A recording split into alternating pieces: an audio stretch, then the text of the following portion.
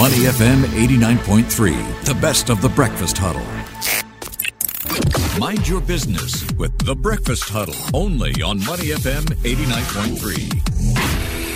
Money FM 89.3. Good morning, it's the Breakfast Huddle. I'm Elliot Danker. It is now time for Mind Your Business. Now, the more uncertain the world seems to be, the more important it is for companies to engage in future-proofing. That's what we're talking about. This is because corporate success depends on one's preparedness for future disruptions.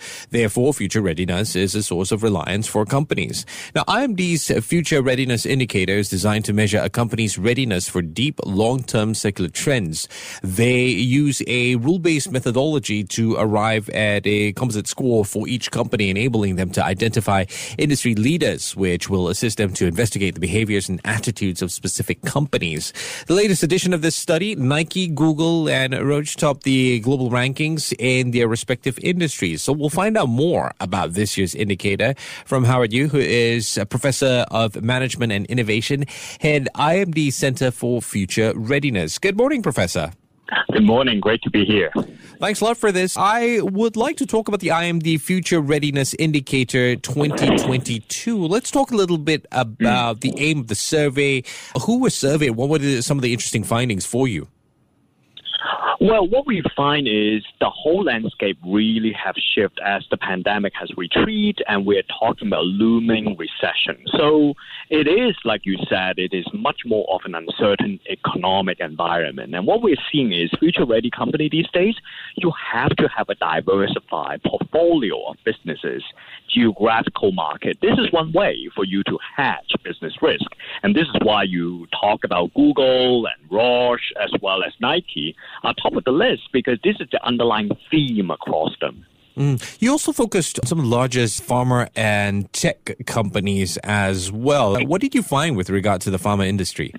Right. So, pharmaceutical company probably is one of these sectors which would become recession-proof because healthcare spending never would get curtailed because of economic crisis. Since our last subprime mortgages in 2008, you actually see global healthcare expenditure actually rose as a result.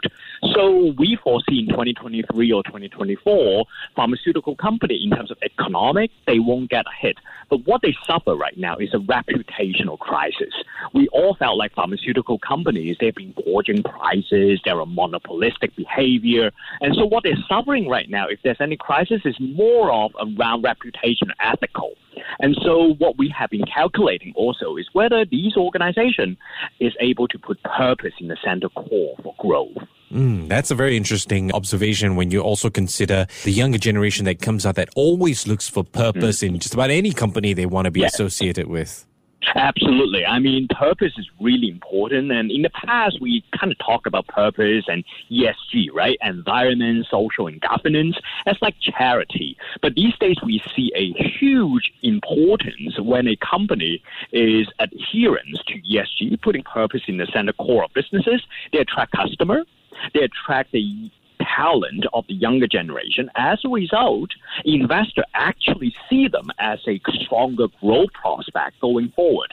So right now is all stars align. You have to be a good corporate citizen to drive growth, to become future ready. Social media doesn't help as well. Professor, I'm curious, if we were to look at some of the respective industries, what were some of the companies that topped global rankings? What stood out for you? What stood out to me is, as we said earlier, the recession is looming. So the diversify of businesses is really important, which means that over the long run, organizations really need to pursue good quality of growth. It's very, very easy for CEO and executive to pursue easy growth during good time. Meta and Facebook is a prime example, right? Yes. And so when time is good, you need to pursue quality of growth. Wow, it would be an interesting question if I were to ask, is Facebook future ready? Oh dear. Facebook, you saw in the ranking, is not doing great, and it has been dropping all along. And this is a story of illustrating, when your platform is not clean enough, when you actually forget about future customer, you lose touch with future consumer and pursue easy growth for too long, in the end, you would end up at a burning platform. So Metaverse for Facebook is a burning platform. They have one shot to get it right. And the odds for success is actually quite slim, as we see now. Is it fair to say that they perform much worse than expected? Were you already anticipating such a performance when you consider the factors that people want to look at, the ethics performance, how open they are as a company and things like that? Right. So for the longest time, Meta isn't ranked too high on our ranking. And so even despite the good time during the pandemic, right, they've been accused for data scandal and problem with ESG. Their share price never go up, never drop. But in our ranking, because we use a balanced scorecard approach, we don't just looking at share price, but we're looking at ESG performance, we're looking at new innovation. So they are not the top among the tech giant. And once the economic environment turn around and Apple change its privacy setting, then Meta really plunge as a result. So there are leading indicators you could see along the way. And in a way, Mark Zuckerberg has been postponing the problem for too long. I see. Professor, I'm curious, and on that note, were there any other companies that came as a surprise? For example, a company that you thought was going to do well but ended up doing badly?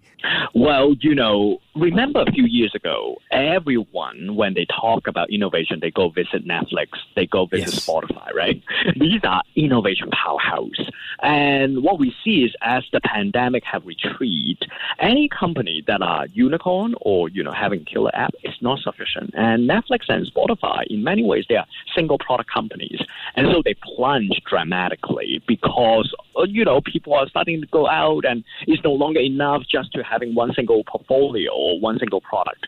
Compare and contrast with Microsoft, right? It's a much more diversified portfolio.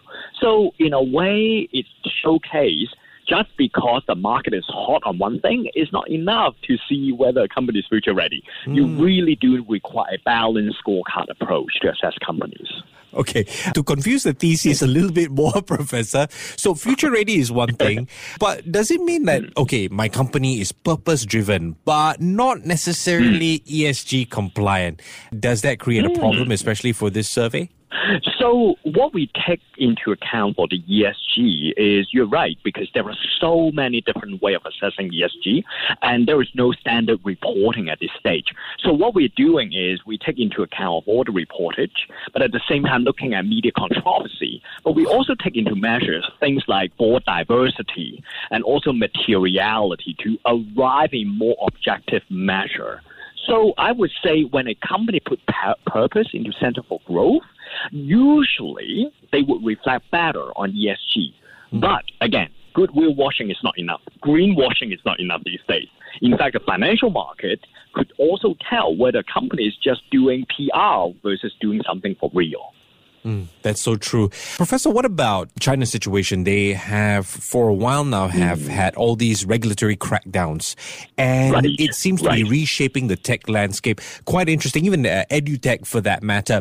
Do you see this as a case of something leading to something bigger, or are we in a situation where China is set to lose more to US, the big US tech industry?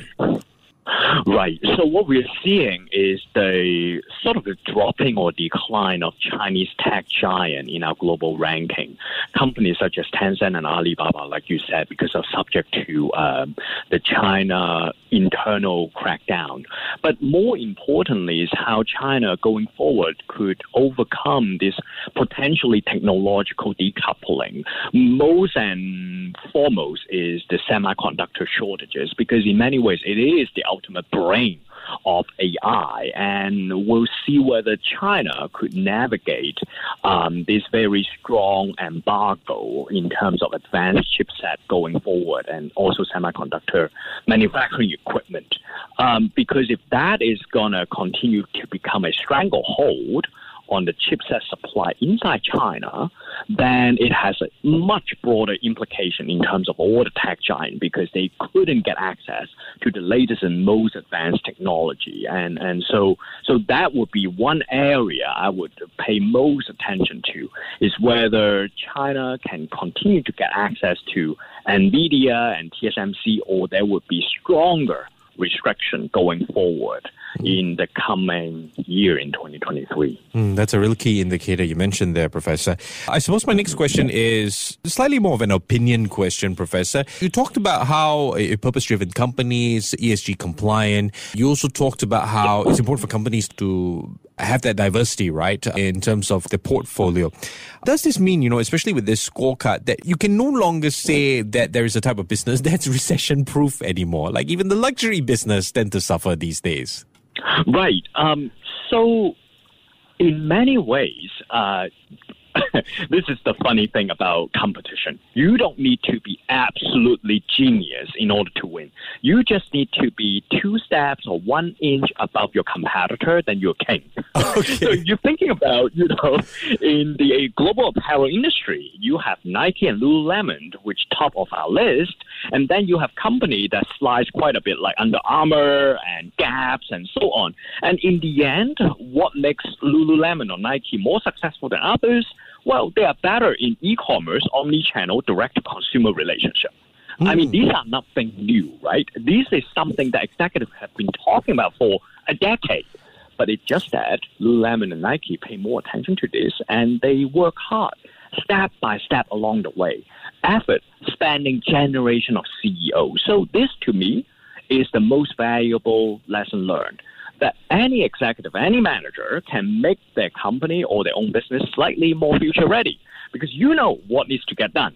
But you just need to persist 1 step at a time every day throughout the years. Then when crisis hit, you be king. Others will fall short.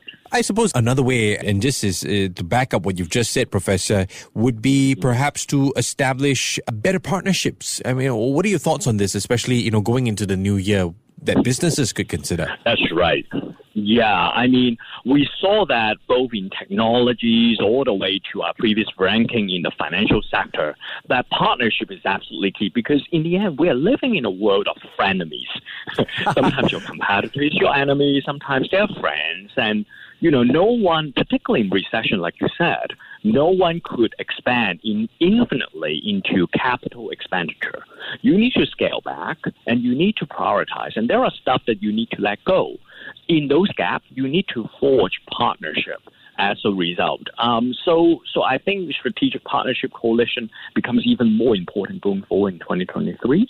The key is you make sure those partnership is digital in nature so that it's easy to do, simple, doesn't require a lot of manual process. Right. Make sure your partnerships are more digital in nature. That's an interesting piece to take with us from this conversation. I've been speaking with Howard Yu, who is Professor of Management and Innovation, Head IMD Center for Future Readiness. Professor, I appreciate your time this morning. Take care and have a great day ahead. Thank you. To listen to more great interviews, download our podcasts at moneyfm893.sg or download our audio app. That's AWEDIO. Available on Google Play or the App Store.